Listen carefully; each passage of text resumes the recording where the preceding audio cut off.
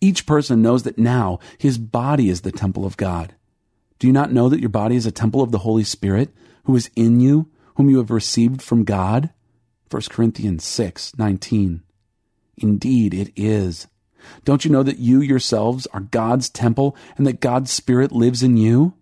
1 Corinthians 3:16. Okay, each of us is now the temple of God. So where then is the Holy of Holies? Your heart. That's right, your heart.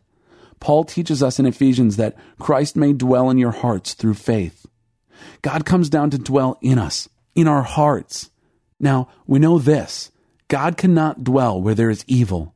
You are not a God who takes pleasure in evil. With you, the wicked cannot dwell. Psalm 5:4. Something pretty dramatic must have happened in our hearts then to make them fit to be the dwelling place of a holy God. Of course, none of this could happen for us until we give our lives back to God. We cannot know the joy or the life or the freedom of heart I've described here until we surrender our lives to Jesus and surrender them totally.